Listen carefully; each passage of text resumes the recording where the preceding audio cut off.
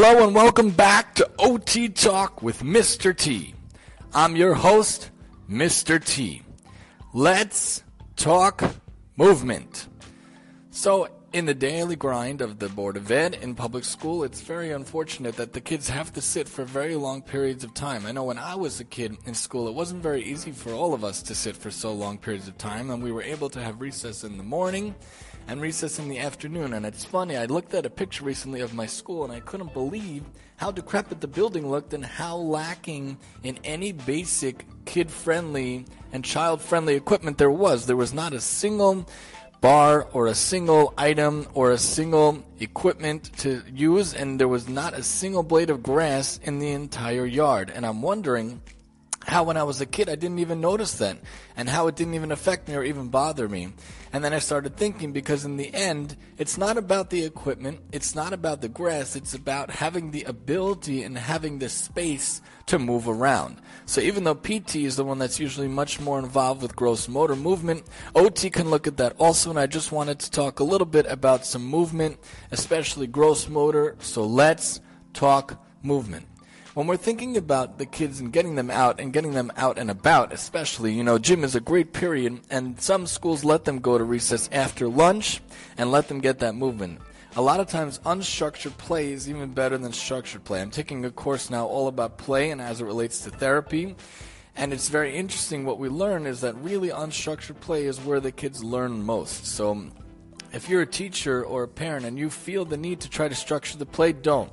Let them play unstructured play and see where it goes. The child has a great imagination and will be able to see things and do things, and especially when he's able to run around, see what happens and let him live a little, let him be a child. And we're not only talking little children like my kids, we're talking about students in the elementary school. Let them play and let them figure out what they want to do. So different games, if they don't end up doing anything, of course you could give them a ball, you could give them a football, you could give them a regular ball, a soccer ball, one of those big rubber bouncy balls, even a handball is good. These are all different games you could play. They could play flyers up, they could play 5-3-1 with the basketball, they could play horse with the basketball if there's a hoop, which I hope there is.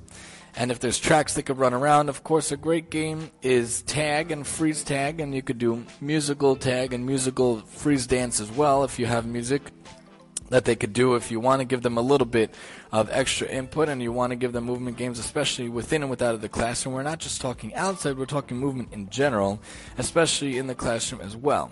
So you could do that. You could do musical chairs. In addition, especially if you can move the desks out of the way. I know a lot of rooms have a lot of materials and a lot of equipment, a lot of furniture in them, so you just have to navigate that safely, please. And you use the musical chairs, you could use an iPod, you could use whatever you want to be able to play that game.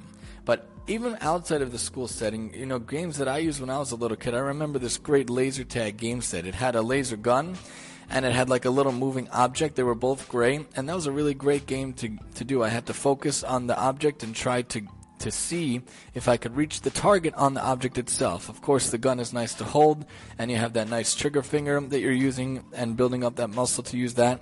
But in general, laser tag games, if your kids want to come with you, a lot of times they have laser tag arenas, and you could have a team, and you could bring an extended family to play the game. And you could do that as well. Of course, there's also paintball, depending on how old the kid is and how safe you feel like that is. But as long as they have the protective gear and they're age appropriate and you feel like they're developmentally and cognitively appropriate, they could do paintball as well. Make sure they have a lot of protective gear. Make sure they're with you on your team and not fighting against you, especially if they're littler and you still think they could play. But that could be a lot of fun also. There's teams, and it builds healthy competition, it builds healthy sports and gaming, and it gets a lot of movement involved as well. Archery is a nice game as well, where you could take the arrow and shoot. It's not as much movement as it is just an outdoor game to get them out and about. Archery is really cool, I happen to think. And of course, now that the weather's getting a little warmer, hopefully it'll stay, there's water guns. Water guns are really great. There's so many. I remember when I was a kid, there were super soakers, there were big guns and little guns. There were the handheld ones that you could go around with and shoot, and then there are the big real soaking ones. Of course, there are the long cylindrical ones that you splat. And, of course, along with the water fights and the water guns, I would suggest water balloons. Those are also really great. You got to get them to throw it and hit the target. You could also include a stationary object as well, a stationary target if you want there to be little holes in a cloth or holes in a box, and they could shoot for more points or less points, like if you're in Six Flags and you have to throw a ball through a hole, so too you could shoot the water through a hole as well. Why not? Make it fun. And then, of course, there's Nerf gun sets as well. Those are nice games to play with kids, and kids can play with each other, they can play with friends, they can play with the family, and they're nice and soft. And it mimics the action of a gun, but in a much more playful setting. So remind them to only use these kind of things and to keep it in a playful environment and to never think about the other, God forbid. Only keep it good and friendly. Besides for these different things, there's also Go Noodle that I've mentioned before, a great website that has many different channels, many different options. There's the Flow one to calm down. There's the Kids Bop, which I like a lot. It's different kids singing much more appropriately themed songs that are out there. They take away the curses and they make it a little more age appropriate, and it's very catchy, and they have very cool moves that kids can dance along to. That's not so hard. There's also a program called School Moves that a lot of people use within the Board of Ed. I think it was started by a therapist also, and it involves a lot of movement activities and eye exercises and different hand exercises and body exercises, so you can look to that as well. S''COOL space moves, School Moves. There's also Me Moves, which we use in one of my other schools. I don't know if it was started by a therapist or not, but it's very cool. It shows the visual, and it gets a lot of gross motor involved. So they'll show the hands starting at the top of the screen and going down, and then to the right and around. That's MEMOVES. It's like a body movement program. You could do it in sitting. We do it in sitting, but you could really ideally do it in standing as well. Of course, you could have students march and jog around the classroom. They could jump in place. They could jog in place. And they could do jumping jacks also. And you can make it themed to a superhero or to any theme you're working on currently at the month. You could say jump like Spider-Man, or crawl like Spider-Man, or hop like Bugs Bunny, or run like Elmer Fudd. Whatever object and whatever theme you're trying to go for, you could easily incorporate that as well. There are different games if you want to incorporate video games in the home, or if you want to even bring it to the classroom, if you could somehow work it into the curriculum. Dance Dance Revolution, especially if you have that mat, that's a great gross motor game to jump around and dance to.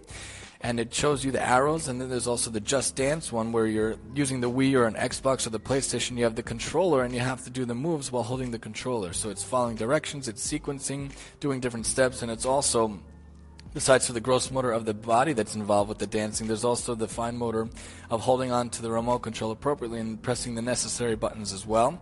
There are many different games like that on all these different systems. There's also something called Zumba for kids, yoga for kids, and I think there's even Tai Chi for kids, which are all different movement-oriented activities and especially geared towards kids, and it gives them the ability to do that and to follow along in these nice gross motor movements. We might touch upon this topic in the future, but we wanted to give some ideas for now.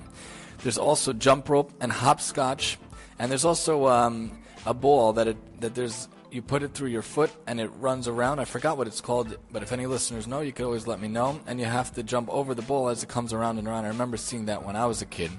Don't forget the hula hoop also is a great one. And the last activity we want to give is the obstacle course puzzle. This is a big thing in OT land. I've used it different times, where especially if you have a puzzle or a card or a letter or a shape or object or a number they're working on, you scatter them around the room and you put different objects in the way. A lot of times we have them lie down on a scooter board, which is just basically a flat board with wheels underneath it. A lot of times we'll have them use the scooter board in sitting or with them on their stomach to get the puzzle piece or to get the different card. Each turn they take, they try to get a card while weaving around the obstacle course, and then they come back and they put it in the puzzle in the right place, or they put it in the pile or whatnot. So it's a nice gross motor game, and it gets them involved and gets them moving around. Whatever we could do to get the kids moving, get them moving. Research shows kids can't sit for too long periods of time. They really should ideally move every 20 to 30 minutes. And we just wanted to give some ideas within and without the classroom. This has been OT Talk with Mr. T. I'm your host, Mr. T.